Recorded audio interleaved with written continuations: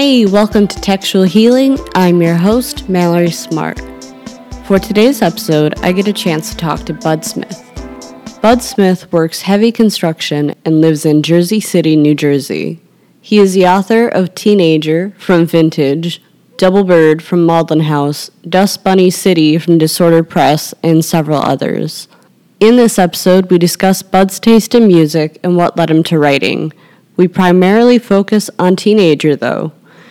Teenager is a book about two teenagers in love and insane, journeying across the United States in a warped Bonnie and Clyde-like adventure.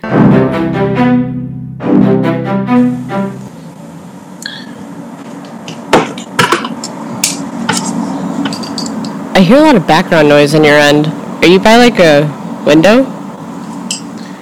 Yeah, this is like the loudest apartment in like America. So it's gonna be like traffic noise and stuff kind of in the background a little bit. It's ambience. It's fun. Yeah, totally. Okay, so do you want to give a quick introduction to who you are for those of us who are not smart enough to know who Bud Smith is? Yeah, sure. My name's Bud Smith. I'm a writer from Jersey City, New Jersey. I just had a novel come out called Teenager on Vintage, and I've been writing for a while. And my day job is working heavy construction for a labor union in New Jersey.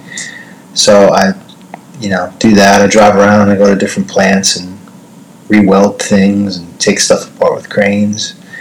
And I usually write on my phone when I'm there on my lunch breaks. And I like to come home and go to sleep for a while, wake up, and then retype shit on my typewriter. I don't know. Oh, that's dude, do you have a typewriter? Yeah, that's kind of like, I like to work on that as much as I can. It's kind of like the same reason why I like to listen to my record player. It's like, it only does one thing, and you gotta like keep getting up, and with records, you gotta keep getting up and tending to it, Mm-hmm. You get like 20 minutes or something, and you gotta get out of the chair and flip it. And with the typewriter, it's like, I get to the end of the line and the thing goes ding, and I'm just tending it the whole time, and I kind of feel like I'm participating with this machine that only does one thing well. Whereas like if I put on like, obviously I have Spotify and Apple Music, all that stuff, but it's like when I put on music and it's just like, in the background on shuffle, like I have these infinite playlists I made a long time ago that I don't listen to anymore. Because it's just like, I feel like I'm not paying attention to it. It's just there, and I like when I'm making art or hanging out with art to like only focus on it and it alone. Yeah, you want to be engaged in it and not have it just be like the background music to your life. Yeah, exactly. Yeah, I want to be one-on-one with it. I was talking to somebody about the other day, like, I don't listen to much rap, I don't listen to much hip-hop, and it's probably because when that's on, it is like, you have to be so engaged with it, you really can't do anything else, it's like, I can't have a conversation with somebody else while there's already somebody, rapping in the background, because I will just listen to that, I'll just listen to Tribe Called Quest just rapping at me, and I'll like lose track of the conversation I'm trying to have, especially like I sit around with my wife a lot and we listen to music at night time, and it's like I have to be like, I'll re-listen to records over and over and over again, the few that I really love, whereas I know them so well I can almost kind of, I have to get up and turn it over when the side ends, but I can still concentrate on like having a conversation, you know what I'm saying? Yeah. What's your like go-to music? My go-to music is probably like Rolling Stones, Exile on Main Street, but I'm like Yankee Hotel Foxtrot, Wilco. I like certain albums by certain bands, but I don't necessarily like much of what a band puts out. I'm only like, generally, the bands I'm even the biggest fan of only like one or two albums by them. Mm-hmm. Such to the point where like, I won't even seek out the other stuff. I'll just get obsessed with one album and listen to it over and over and over again. And I don't even know what Wilco's 6th and 7th and 8th or first and second and third albums hardly even sound like, because I'm just so fixated on one in particular. I'm almost like afraid to like check everything out by somebody, and I'm like that same way with like, you know, authors, writers, and filmmakers too. I'll just get like obsessed with one film, and I'll avoid watching the rest of them for like forever. It's one of those like don't meet your heroes kind of vibe, but just don't watch enough to the point you hate them. Yeah, it's just like and obviously it's not that way for everybody. Like Stanley Kubrick or something. Eventually, I had to watch all those or something. Ooh. They just became like such like a, you know, cultural touchstone, and I'm like, well, I'm not going to get away with avoiding Barry Lyndon. I have to eventually watch Barry Lyndon, you know, even though, you know, the one I maybe was obsessed with is like Clockwork Orange, let's say, with Shining or something. So it's like that with music too. At a certain point, I have to break down, and for instance, like with the Stones, I used to be obsessed with. Trying to remember what album. It was the Let It Bleed. For some reason, Let It Bleed was the first one I really got into by them. And I had Let It Bleed on record, and I had Hot Rocks. Hot Rocks is okay. It's like their, you know, the greatest hits kind of one. Mm-hmm. But that was one of the few albums where I would like put it on and actually write to it years ago. And I don't have very many albums that I don't listen to music when I write. Yeah, I was gonna say most people do it where like they listen to music prior to writing to get into the zone, or they do like almost trap music, or I hear a lot of people do K-pop while they write, or just classical shit, or they just want complete silence while writing. Yeah, well, there's no such thing as complete silence anyway. True. So, I mean, I don't understand having to have music on when you're writing. It doesn't work for me at all, because like I said, I'm just focused on one thing. Like I'm trying to be hyper focused. I don't have hyper focus, but I'm trying to not get distracted by other stuff. And there's enough like things happening all at once anyway that if I have to, especially you know, something good will be on, and then it will end. And if I'm listening to Spotify or something, all of a sudden I will start making like an artist playlist radio, and it's just fucking terrible. It's just terrible. You know, I'm an album person. I want to listen to something somebody really thought about, and this is the order the songs go in, and then there's a journey through it, and I kind of hate when the album ends and the algorithm starts playing me things they think I'll like based off of Pet Sounds or something, and it's always just such garbage. Mm-hmm. See, for me, I'll listen to the music to get hyped. I actually have a playlist that I made. It's called Every Writer's Origin Story, because I'm dorky. But I was going to ask, what kind of music, like, I don't know, what would you describe would be like the teenager style music? Because, I mean, I was thinking about it the other day. I was talking with my friends, and we were talking about, like, the greatest teenager movies. Like, we were talking about, like, Dazed and Confused, American Pie. I know these are really shitty films. But, like, we were also watching the movie Senior Year on Netflix. And then it started getting me thinking, like, holy shit, what are the differences with music with teenagers? And I was wondering if you thought about that at all while writing this. Or if you're putting your own tastes into it while writing. Well, no, that's exactly right. It's like, what are the tastes of teenagers, and why they listen to what they're listening to, and that has a lot to do with the music that's in this novel, and there's not a whole lot of it, and there's not a whole lot of it for a very specific reason. I guess I can kind of talk about that a little bit. So in Teenager, Tella Carticelli, she loves Elvis because her mom loves Elvis. Her mom was obsessed with Elvis, always played Elvis, and it was around the house.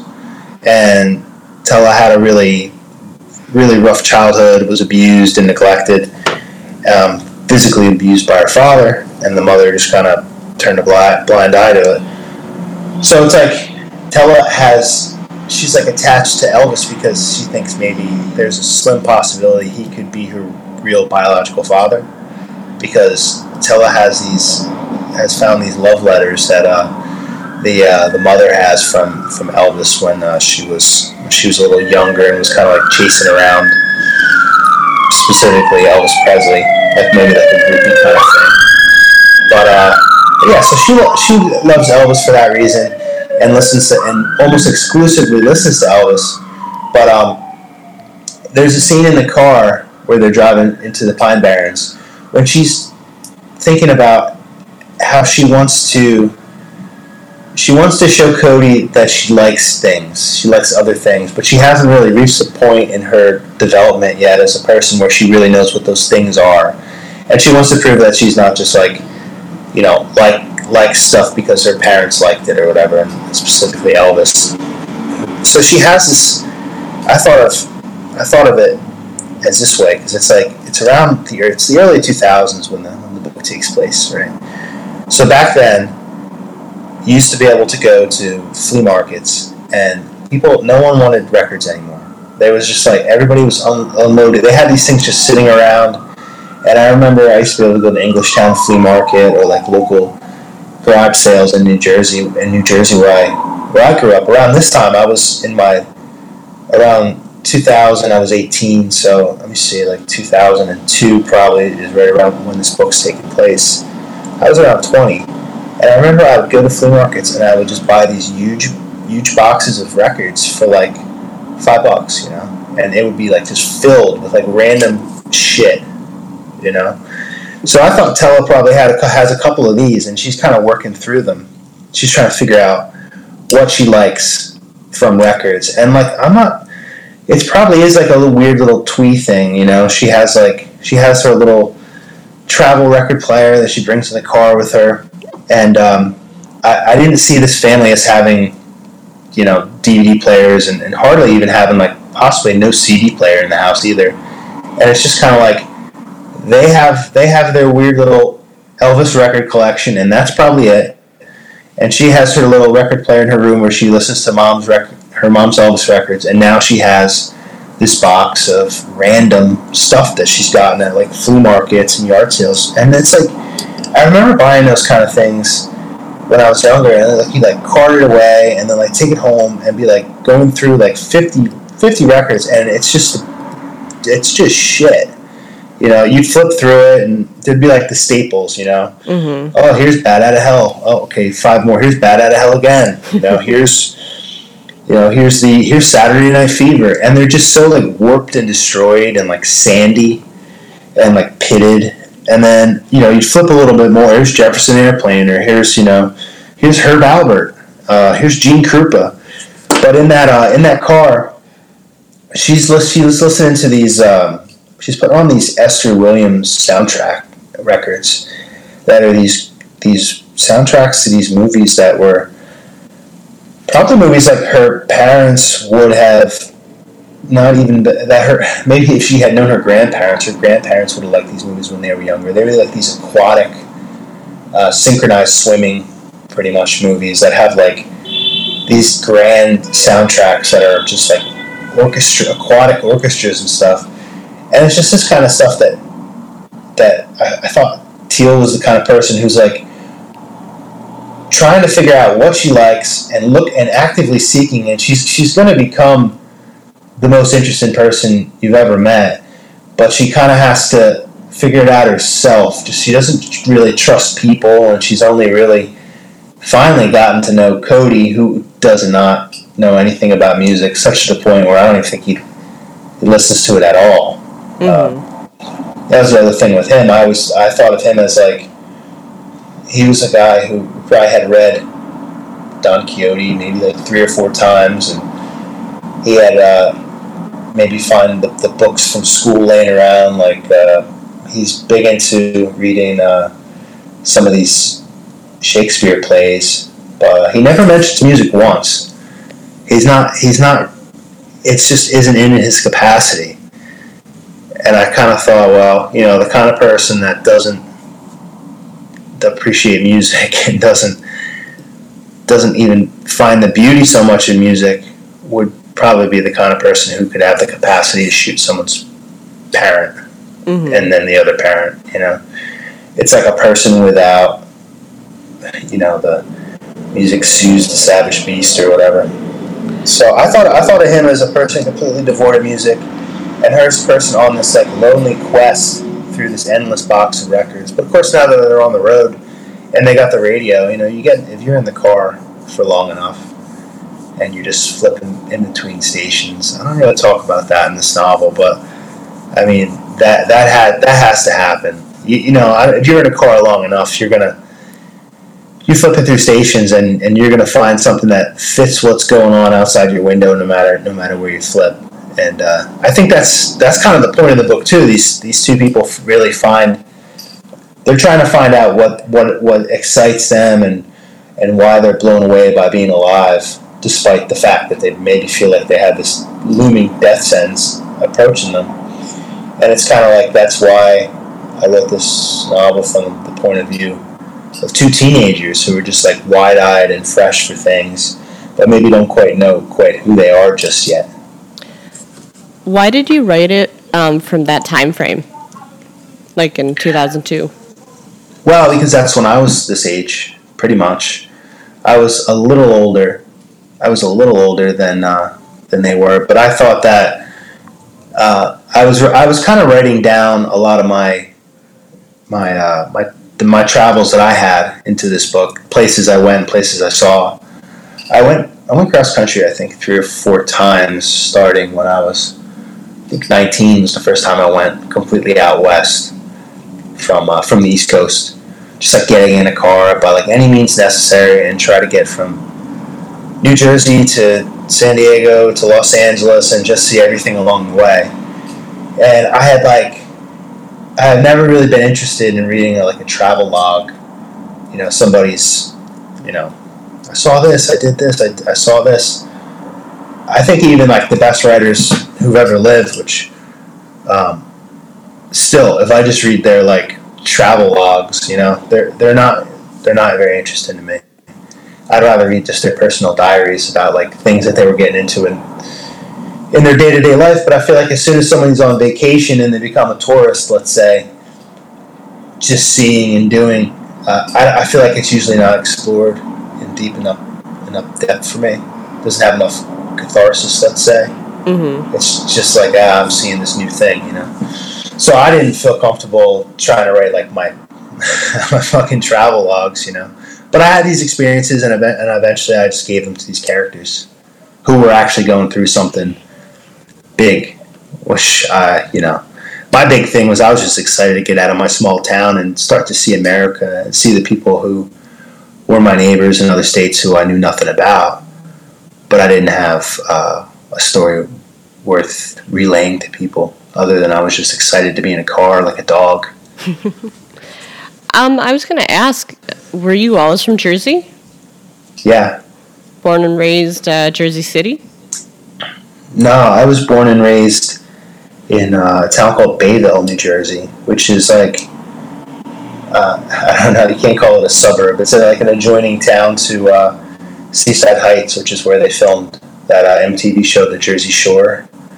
So I'm right from there where they filmed that show, The Boardwalk, and yeah, so like in the summertime, that area kind of fills up with people from out of state who have like big houses. They come there seasonally, but in the fall and winter, it kind of empties out. And I grew up just in like I'd call it pretty much like a regular suburb, but just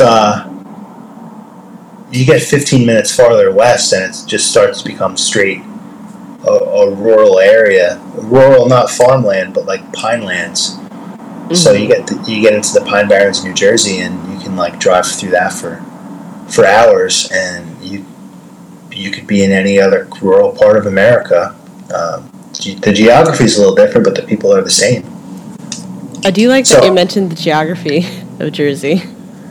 Yeah, I always like, and it's the same for pretty much everybody who's from a certain state who's known for one type of geography or one type of economic system. Let's say, like if someone's like, "Oh, I'm from California," immediately people think Southern California, or they think of like Hollywood. But California is so vastly different. And California is another place just full of rural farmland, and it's full of like I was talking to my friend from North Carolina the other day. She moved up to Maryland, and she said that she was so surprised that she said that they have hicks up there.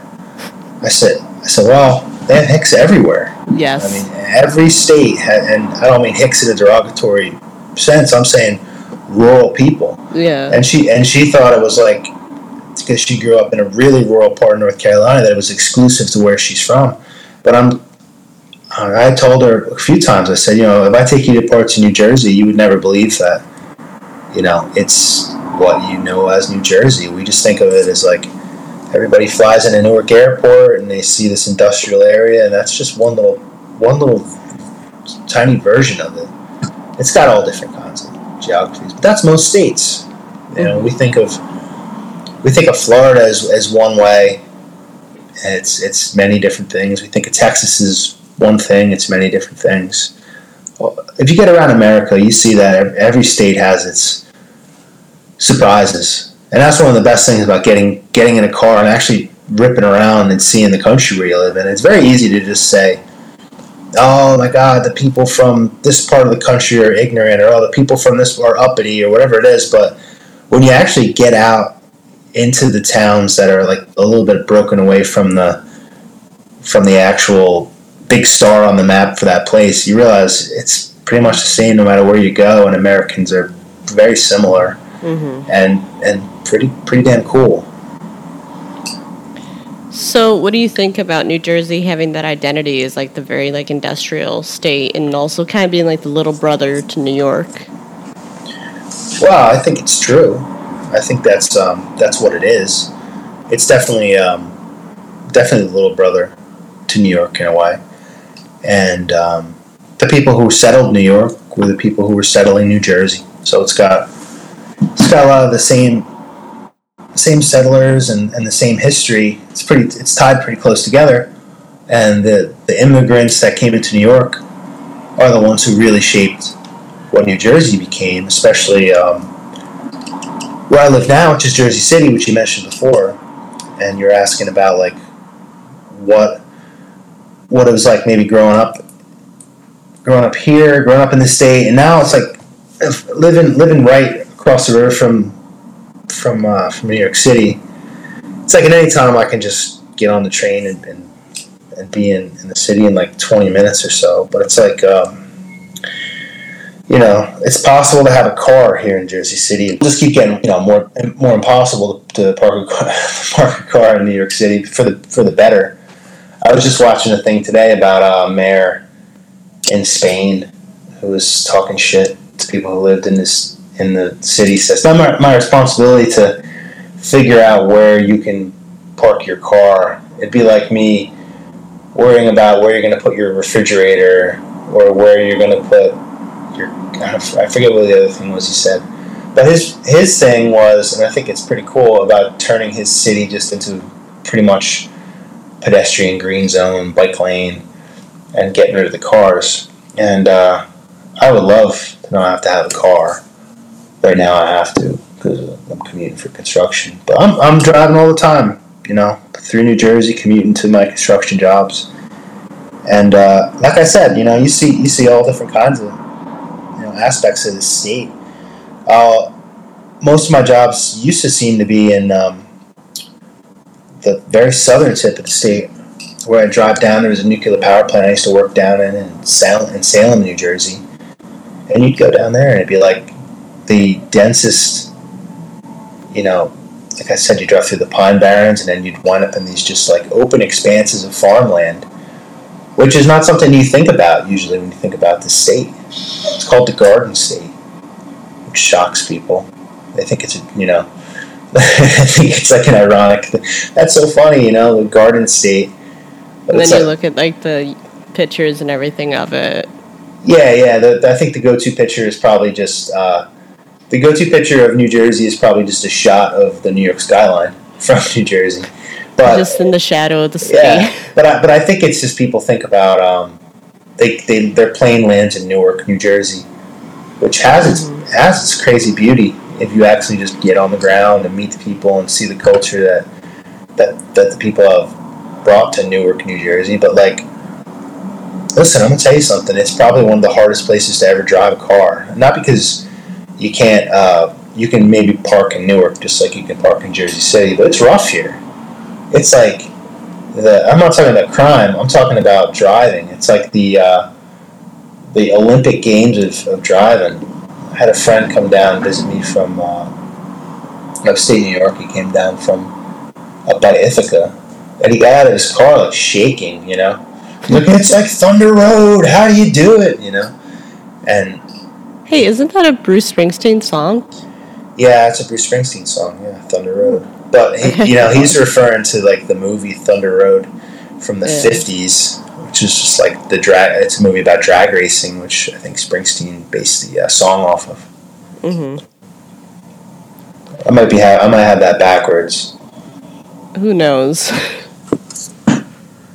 We'll have to do some research on that later.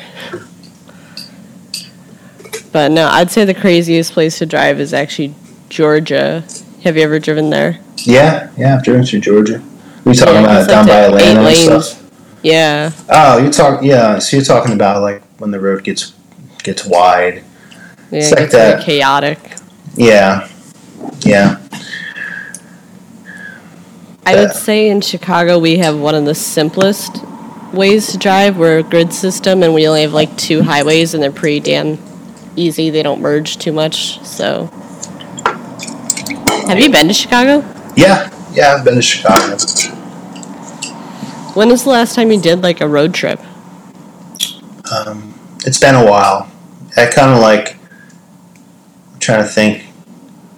I remember when we were like planning Double Bird, you said that you were going to go on a road trip. I mean, I go all the time for like a 10-hour drive or something, which is like not the same as being in the car for like 3 weeks or a month or something. But like, I think you said you were playing like a cross country thing.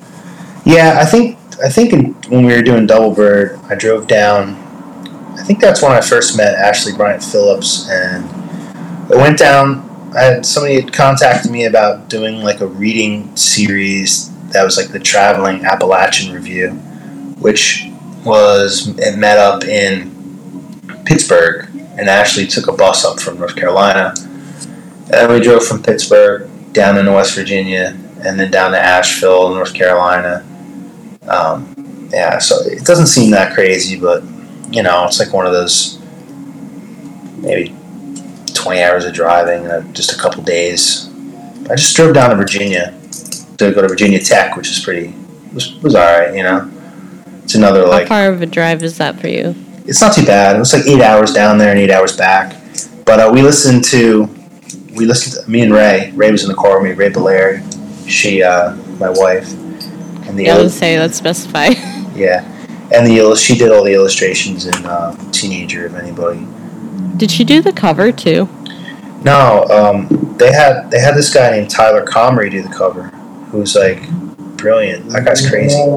He's got like. I see it back here now. Yeah. Yeah, she had I think I'm getting off topic, but that's the whole point of this podcast. She has like, I counted them the other day. I think there's 69 drawings in the book, and the editor of the book, he was like, pushing for like, he was the one who wanted the drawings to begin with, and somehow Ray wound up like getting the job offer kind of to do that.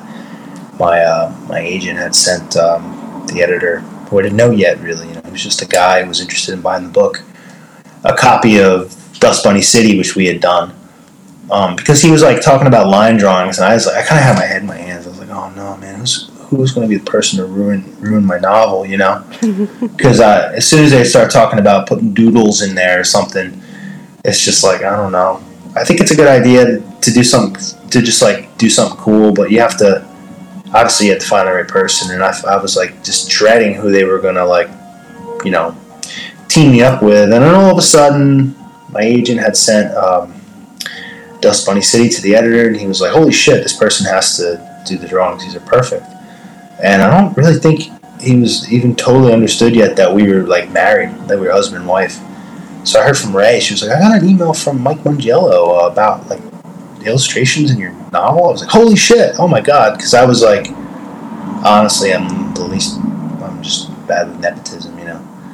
I would never do the Billy Joel thing that he did with Christy Brinkley. She painted the cover of River of Dreams. It's like the worst painting I've ever fucking seen in my life. And I can just picture, you know, Christy Brinkley, Billy, look at my, you know. So anyway, yeah, we worked on that. But she was in the car, and I think her drawings like make the book. You know, I think they're sick. But I love them too. How did you guys decide where illustrations would be? Well, like I said, it was kind of like, was that all on her? Or?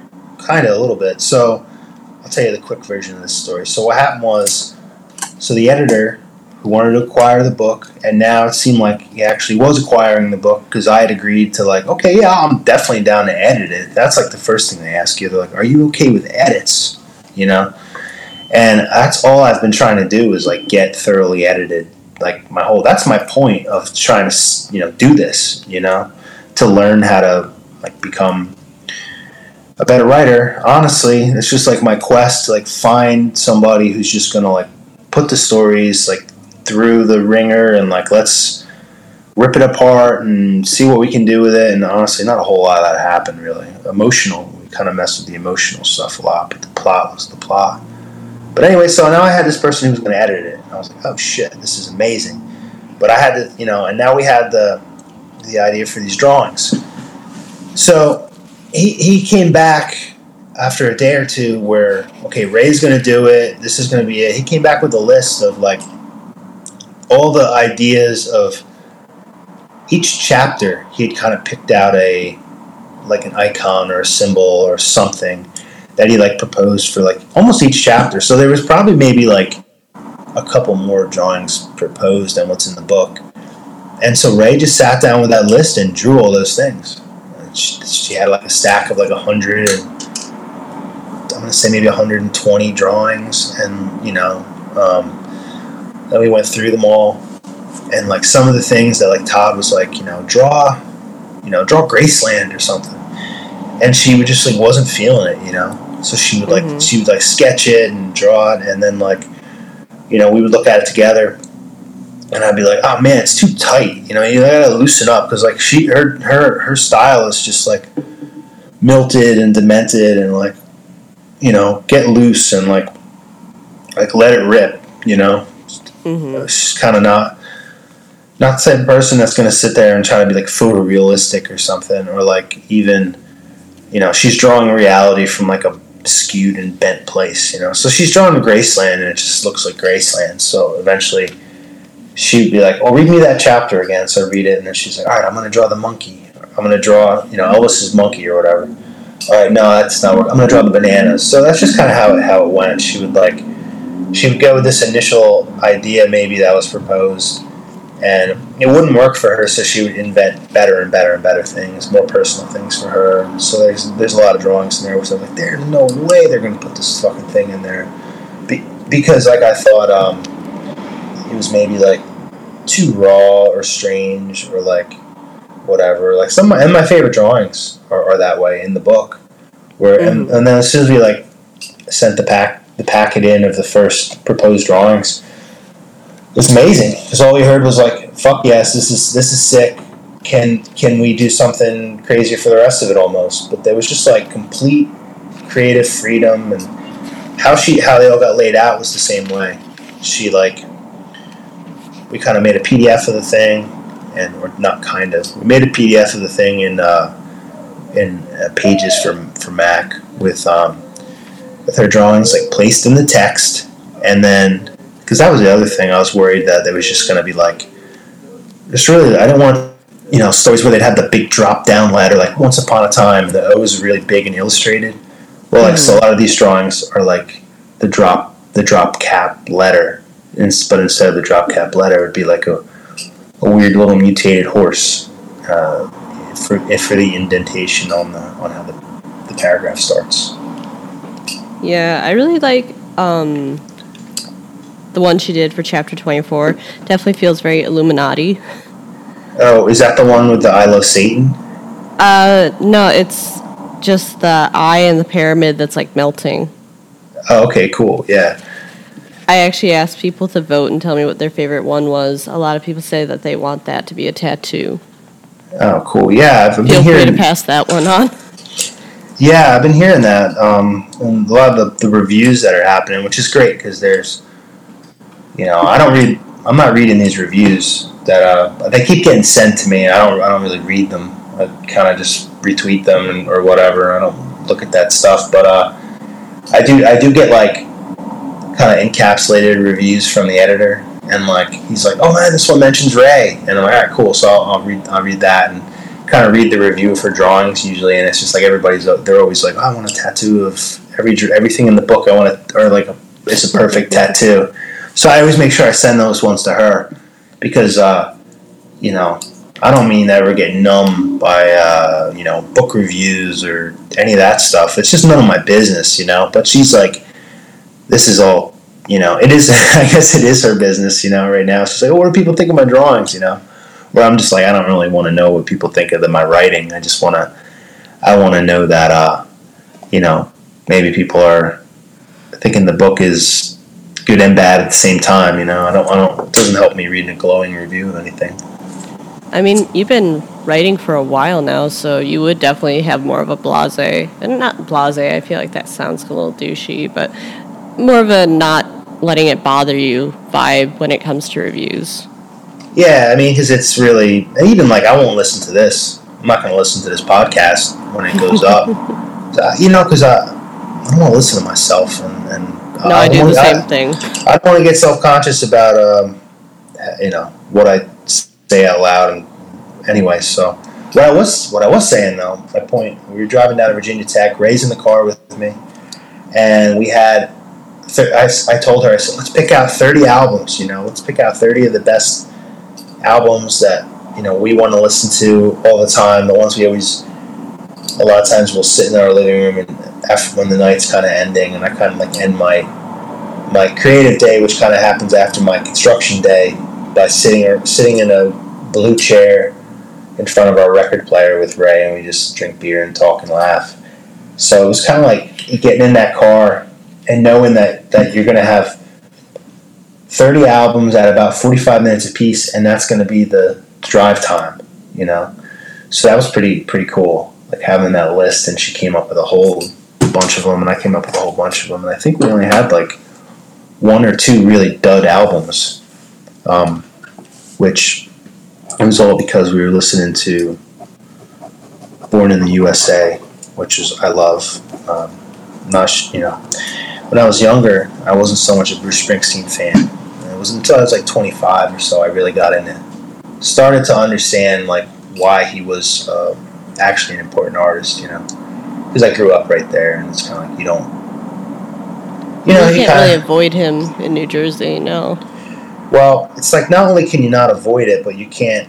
I didn't really ever grow up around people who were into the arts either, so it's just kind of like it was just pop music, especially the stuff that people were like really into, or like you'd always hear the song Glory Days playing everywhere, and Glory Days is just a song about it was so much better when I was younger. So it's just this like really reduced, I feel bad for myself kind of song, which maybe when he performs it, I guess it's like it has its balanced place on that album or whatever. But I feel like people like it because they're like, oh yeah, do you remember how great it was to be young? Here I am, I'm 30. I remember how great it was to be 18 or something. Where it's just like I always felt like people who were like giving up too soon on their vitality, let's say, where I was from. And it probably comes from the place being a seasonal town, and people are like not there in the fall, definitely not there in the winter, hardly there in the early spring. So you're kind of in this place where a lot of the restaurants aren't even open. The quote unquote like nice things to go and do, they're seasonal, so they don't open back up till the summertime. So you're just kind of like in this like lonely place, kind of waiting for it to come back alive when it becomes a tourist attraction, So he had that song, and he also had like Hungry Heart, which was always playing, which was like It's, got a wife and kids in Baltimore Jack. He went for a ride. He never came back. About this dude who just like abandons his wife and kids, Yeah. And so that would always be playing, and then of course like the hits from Born in the USA. So Born in the USA, the song itself is like really misunderstood, famously misunderstood, and then Dancing in the Dark would be playing or something. And so there's all these things that are just like the nuance of it. I feel like you just not really consider. It's pop music, until you really look at it closer. And so anyway, yeah. So we're listening to side B of Born in the USA in the car, and that's one of my favorite side Bs of any record. And I think it's really overlooked, and I think it's really underrated. Born in the USA is not like an album that's honest. It's not taken seriously enough as like a great album. Some of the other Springsteen albums, honestly, are overrated. Like Born to Run is an overrated album. The River is an overrated album. He doesn't really have like he doesn't really even have a great album, honestly. He has a really great side B of Born in the USA is just incredible to me anyway. And this is all just me talking shit. So anyway, side B of Born in the USA ends, and I know some people are going to say, well, what about Nebraska? Yeah, Nebraska's all right. I mean, it's better than most people will ever do, but it's his demos. He couldn't get it past. He couldn't get it past the. He couldn't get in the studio and get the band to do the songs justice. They couldn't. They couldn't get it, and I don't know if that's the band's fault or the time or whatever it was, but they had to go back to the original home demos he had, and that's what got released.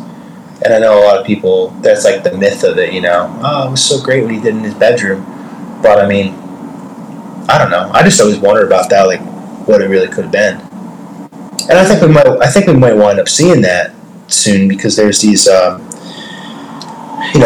albums that we see more and more of them, and I keep waiting to see if they're ever going to put out. And I'll be proved completely wrong, because they abandoned it. They didn't finish it either.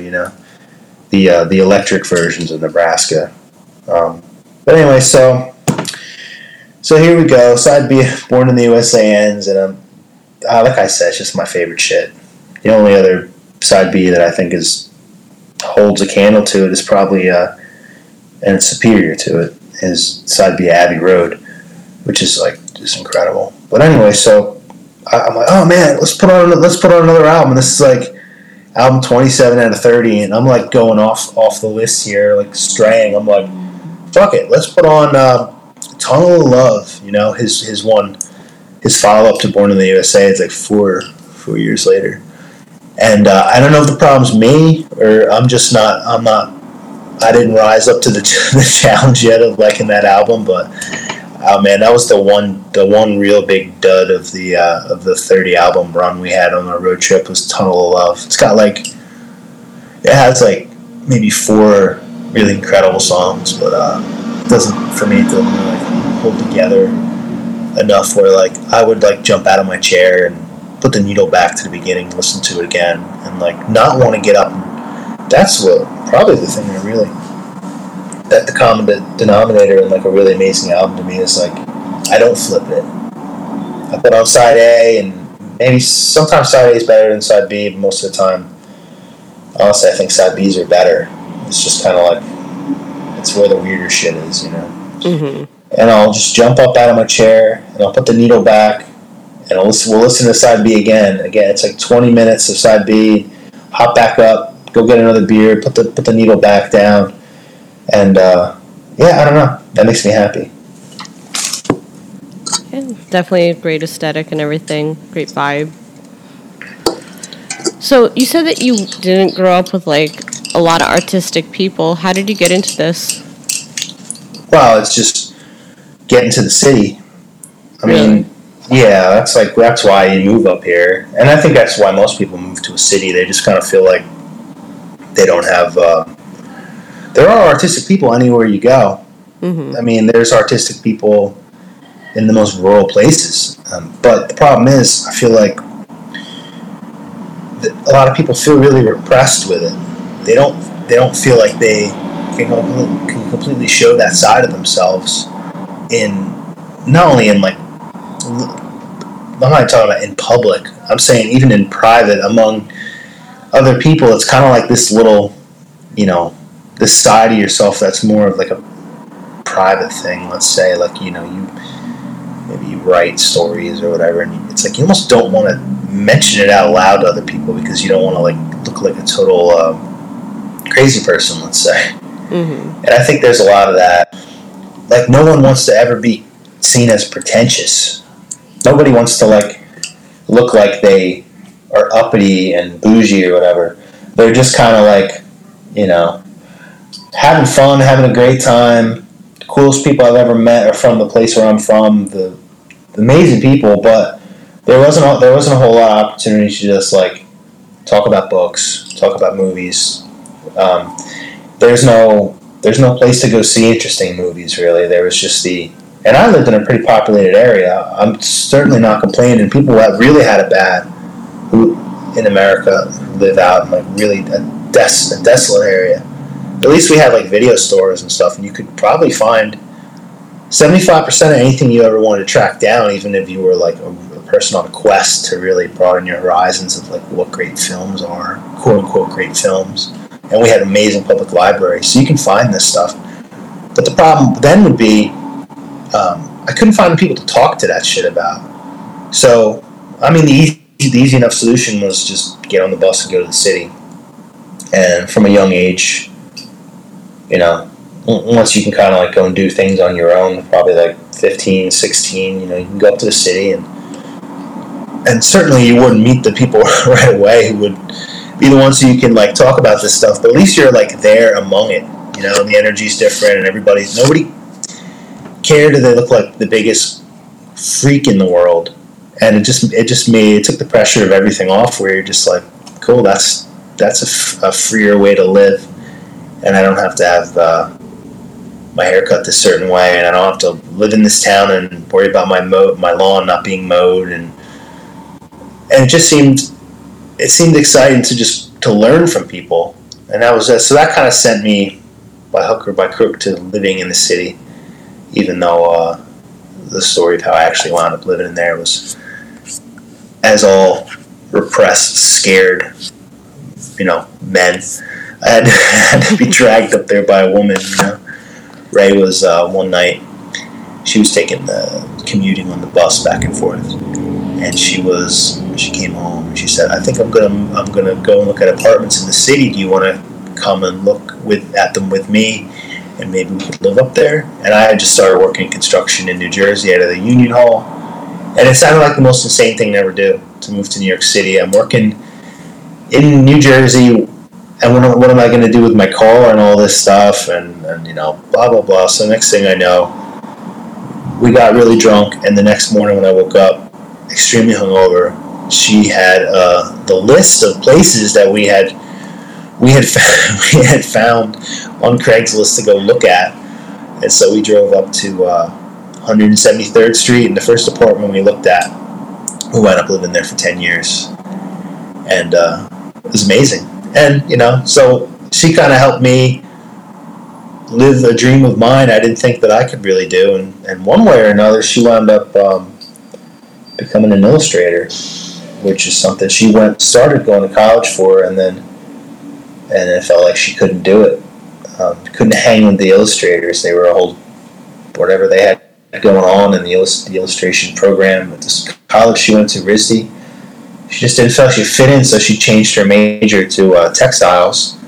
But then, years later, being married to the guy who works at the garbage burning power plant, she became a professional illustrator from working with me. So we helped many dreams we both had. We've helped each other figure them out in strange ways that you didn't see coming, curveball ways. I mean, it's the best kind of partnership there is. Yeah, it always feels fun and, like, surprising. How did you know? Okay, so, like, I feel like it's very different from, say, my generation to yours. I'd like to call you an elder millennial, but I'm not really quite sure. No, I think I am. I'm 40. Yeah. So I think that's right. I'm on the edge of was not boomer, Generation X. So I was born in 1981. So I think the cutoff for Gen X is like 79 or 80, depending on who you like. That's what I've seen anyway. So the internet didn't play such a big role in your adolescence and then growing up into being a writer. How did you find the community to be a writer in? So I'm trying to think. So the computer, because like most of us like got it from like Facebook and everything. Yeah. So in 1996, we had a computer in our house, and it couldn't do anything.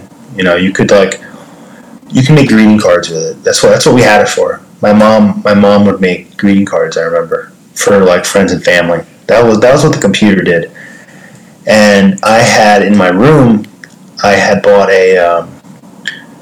right around that same time, I bought this word processor that had like a little floppy disk, and all you could do was you could write a whole novel on the thing, which I did do, and on the floppy disk, and you could print it out on your printer, and that's all it was. You couldn't email it, you couldn't do anything.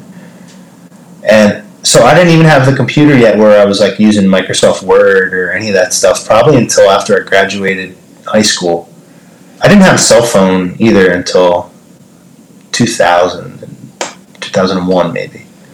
So like the characters in Teenage are not having cell phones really. They have burner phones later on in the book. I was kind of like getting questioned on a little bit by like fact checkers or whatever. Like, where are the cell phones and stuff? And I'm like, well, I remember being this age and not having a fucking cell phone. I remember I had to get one because I was like, my girlfriend at the time was like threatening me that we weren't gonna see each other anymore because she was tired of calling the house and having to talk to everybody else and say, and then Bud, and I'd pick up the phone or whatever. She wanted just to be able to talk to me and get a hold of me, so I had to finally break down and go to the county mall and buy a flip phone, in like 2000 and I'm gonna say like the summer of 2001. I think was when I first had a cell phone. So yeah, I didn't have the internet really until MySpace was like the first social media thing that I used was MySpace, and that was 2003, I think. Mm-hmm. But honestly, that was when I first saw that it was possible to do whatever you wanted in the community of writers. It was like immediate, and it was a huge fad at that point. No one. So Facebook obviously didn't really exist yet. It was still in its infancy, and no one I knew had it or used it.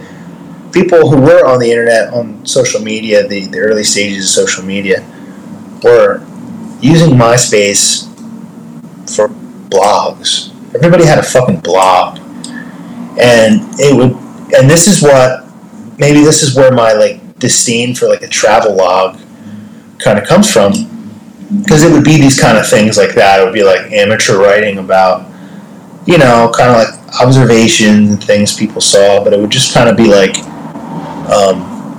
it wasn't formed yet. It was just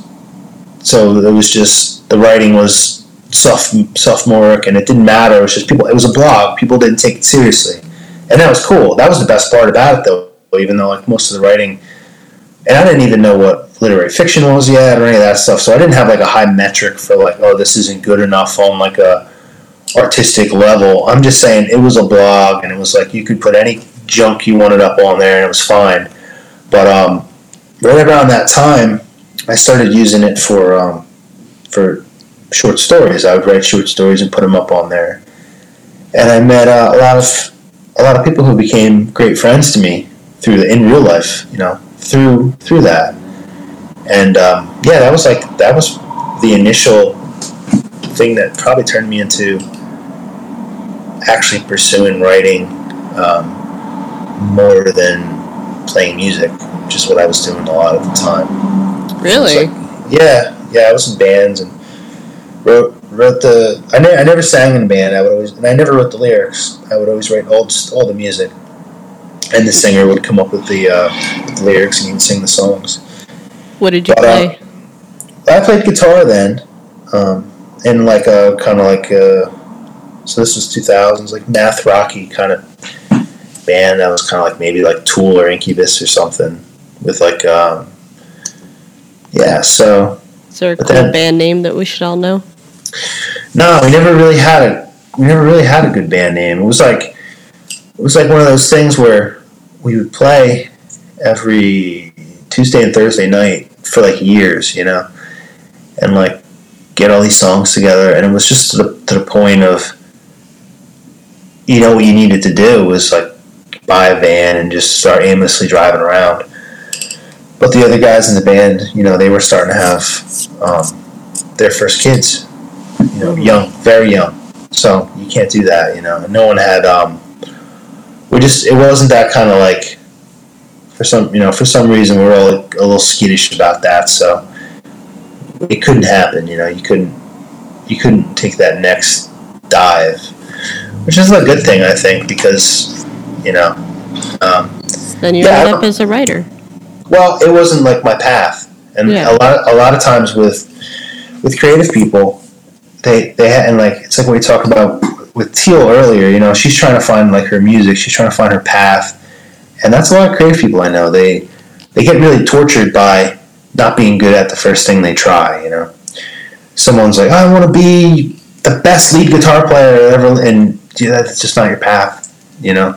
Maybe if you really work at it, yeah, but it shouldn't feel like complete. It shouldn't feel like you have to work at it that hard forever. Mm-hmm. It should be, you know, you apply yourself to it, and if you're on the right path, you're going to start to see some interesting things happen, especially if you go against what everybody else is kind of doing and just do your own personal thing. Maybe sometimes you're on the wrong path, and it feels like complete torture for a long time. And you're just like on slightly the wrong path with what you're doing. Like you are a writer, but you're just working in the wrong mode.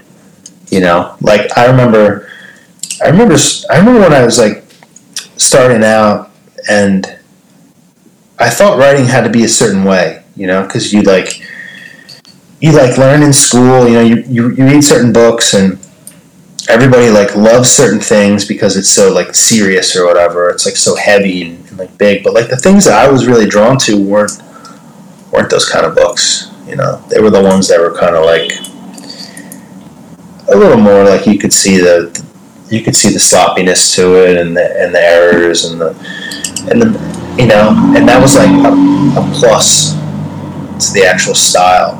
You know, I didn't know what the style was yet.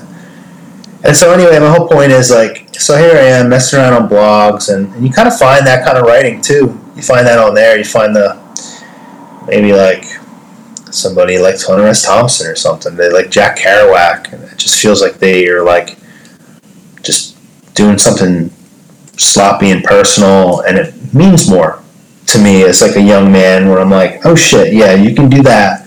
It doesn't have to be so like perfect, you know. And a lot of my favorite albums are like that too, you know. It's like, you know, the band, the singer's not in key, you know. The guitar player's way off the beat, you know.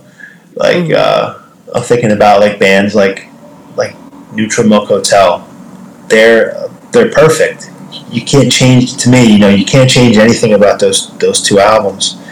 But the first time you put on Airplane Flies Over the Sea, okay, the first song sounds good, and then I love you, Jesus Christ. It sounds like, what the fuck is going on? But then you listen to it a few more times and you realize there's no other way to do it. To get that same emotion and that same feel, you have to go into the realm of, you know, where you don't know whether to shut this off or turn it up. A lot of my favorite writers do the same thing with like abstraction. Like Tim O'Brien, I think about all the time. He's like trying to write about a certain feeling, but he can't give it to you in. The story is based in reality, but he has to have this transcendent moment that kind of breaks away and flies over it and does something really odd with the material without leaving straight reality, but to convey that emotion. And yeah, it's the best kind of art is, to me, is the stuff that does that, where it's like borderline what is this? Should they be allowed to do this? It's definitely very sloppy and visceral, and visceral. Yeah. So, one question after speaking to Tobias Carroll, I think you already said you were going to cover it. What's the deal with Central Jersey? People get really, even people in New Jersey get really weird about it. And it's just a silly thing because it's like, every state has north, east, west, central. Everyone. People are like, no, there's only North and South Jersey. I'm like, if I have a piece of paper, I can fold it in 3, 4, I can fold it in half. I'm telling you, a thinking person can tell you there's a central anything. There's a central of my apartment. So all the time I hear people who are at my job who they'll argue about this. The guys who are from... It's a legit thing. Yeah, but it's just a different way of seeing divisions of whatever. But an intelligent person will tell you there's a central to everything. There's a south to everything, there's a north to everything, there's an east to everything, a west to everything. It's all in your perception. And if you're going to tell me there's no such thing as a central Texas, okay, well, I can show you Texas, and I can figure out where the middle of Texas is, and I can draw a circle there, Mm-hmm. So anyway, that's my stance on it. I don't understand the argument about it. Yeah, that's what confused me. I don't think I've ever heard of a state being like, there's not a central of it. Like, what? Where did that come from? That's just stupid shit, man. People are so dumb. They, basically, I think it's, in my union, there's the South Jersey guys and there's the North Jersey guys. They call the guys from North Jersey, our union hall used to be in Bayonne, so it'd be the Bayonne Beauties, or they'd call the guys from South Jersey are called tomato pickers. So there's just the South Jersey guys and the North Jersey guys. So they'll argue about the guys where I'm from are in the middle of the state, the literal middle of the state, and they'll say, oh, we're from Central Jersey. They're from the shore, most of them, and it's like they don't want to be associated with the guys from South Jersey for whatever reason, and they don't want to be associated with the guys from North Jersey for whatever reason. It's like they want to have their own identity. So maybe it's just maybe it's that middle child thing, and this is just the opinion of somebody who's from that centrally located area. But like I was telling you earlier, I'm from the Jersey Shore, and I moved up to New York City for 10 years.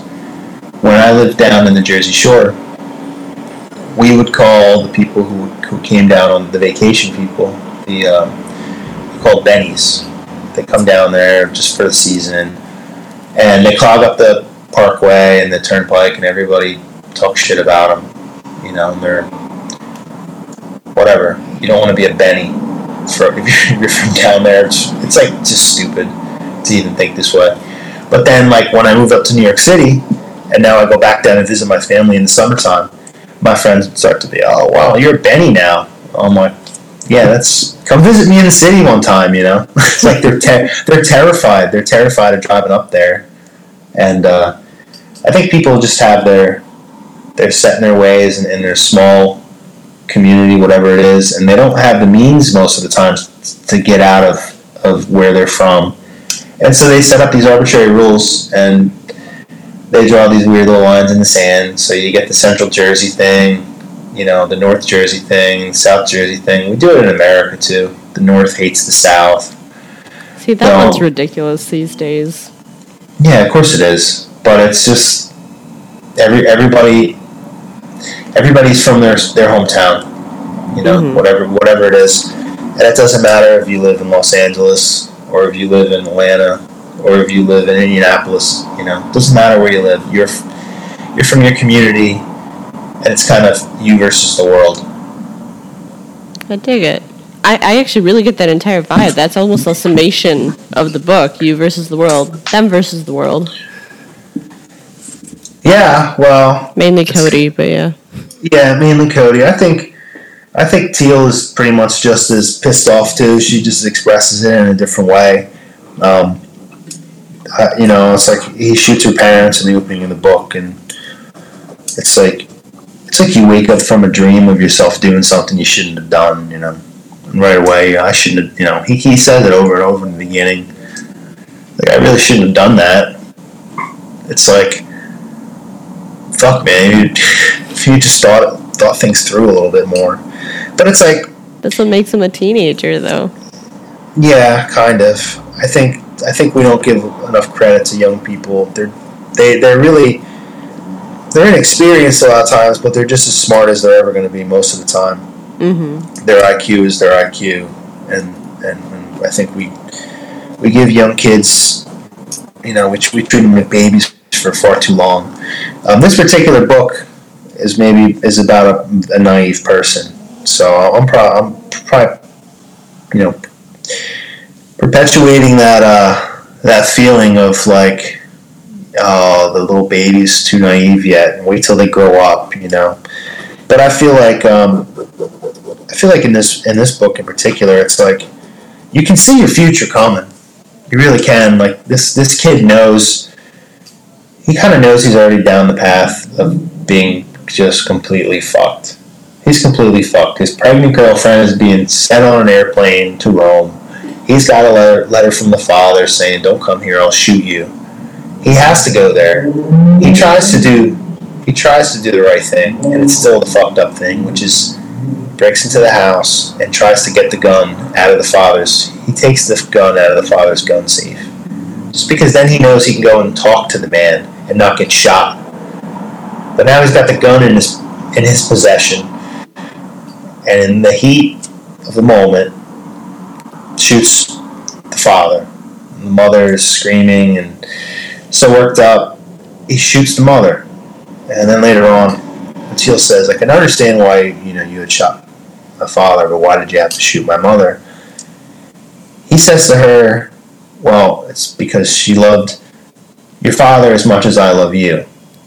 And what Teal says, Teal doesn't really respond, but it's like she thinks about that and finds the answer in any one of 1,000 different ways, which is, I thought of that when I was trying to write down what she would say, and I couldn't figure out what a person could say to that. Things running through someone's head that you got what you wanted, but you didn't get it how you really wanted it to happen, and you know that. Mm-hmm. Basically, you're both doomed. You're doomed together, and it's just not going to work out happily. But what happens if you just use the time you have left together for whatever it's worth? So, I dig it. Do you want to read anything from Teenager or no? Yeah, I can. Let me just go. Let me go get the book real quick. Be right back.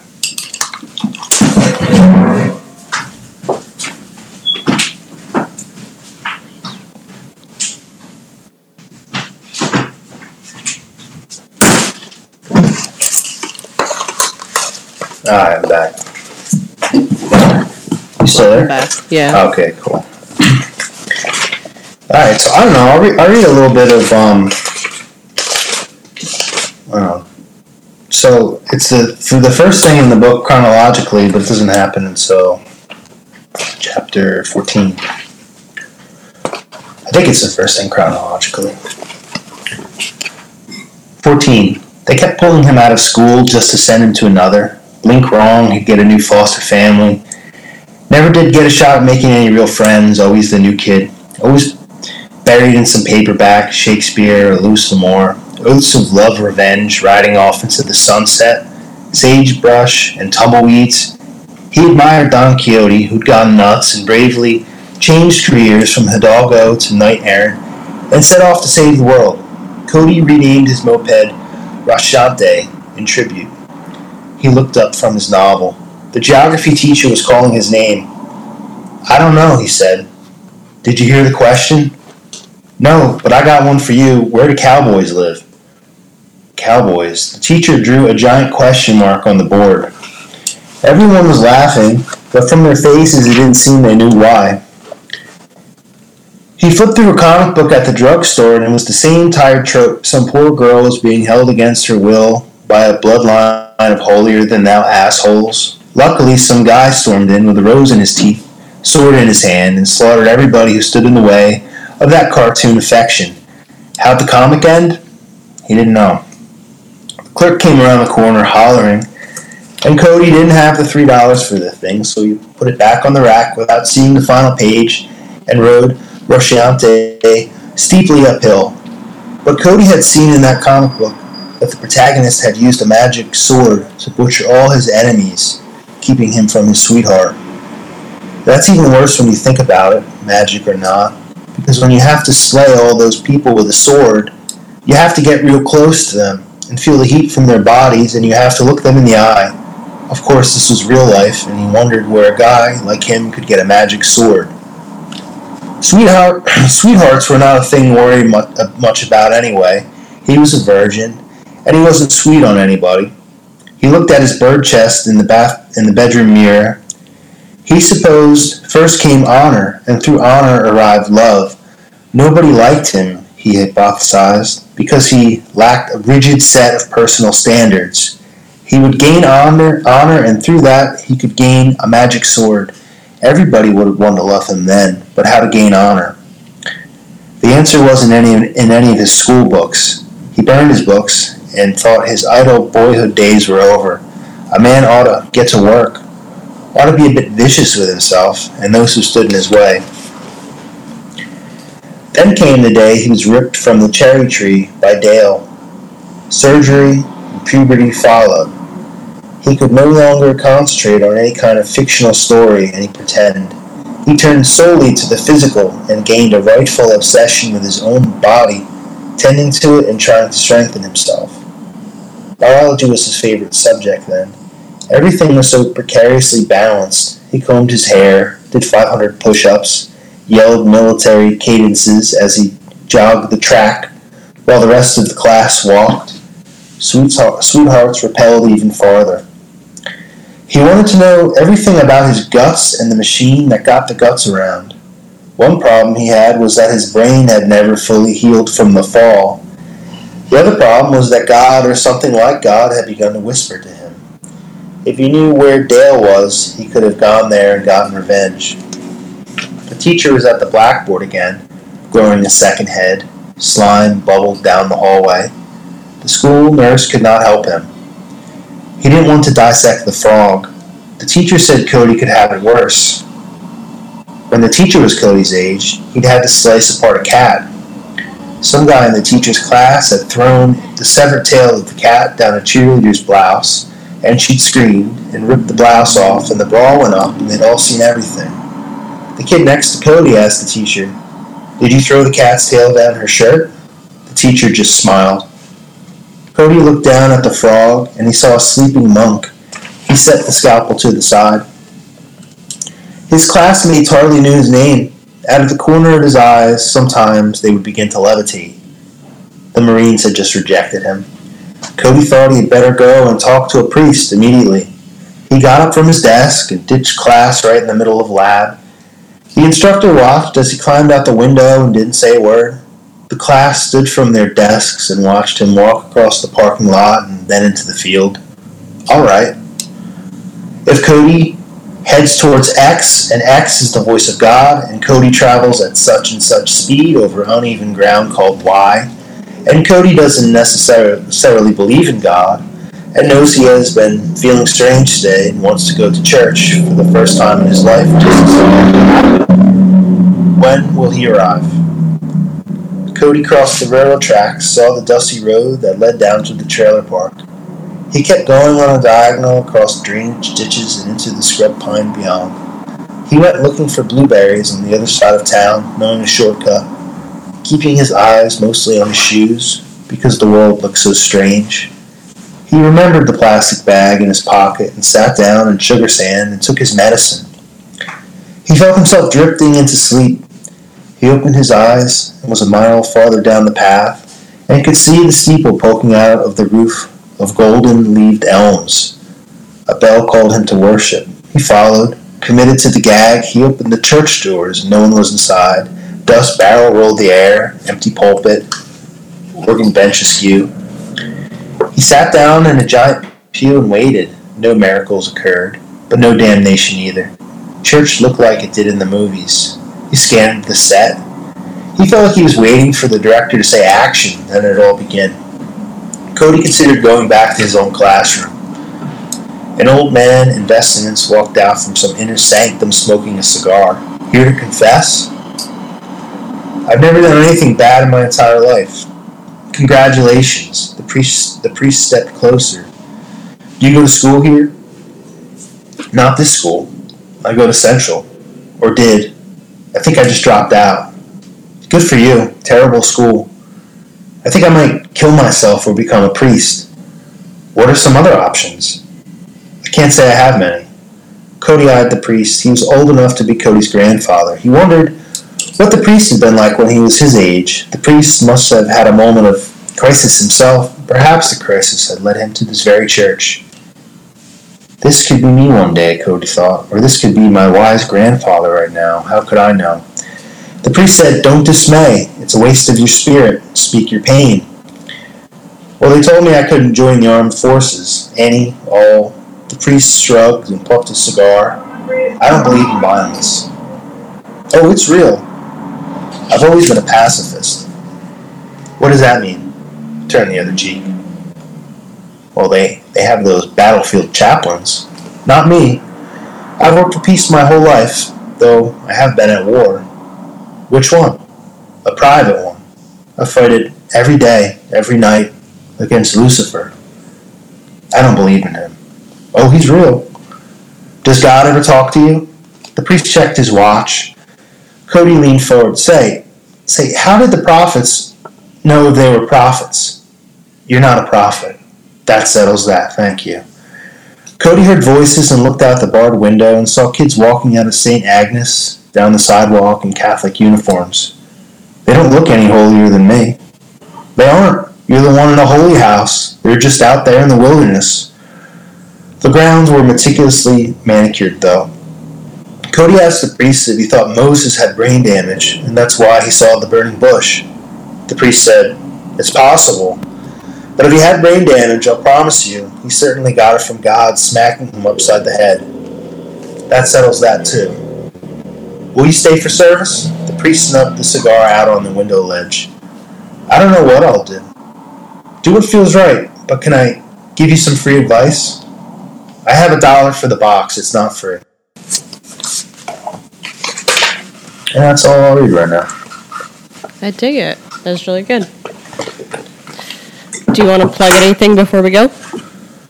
No, not really. I did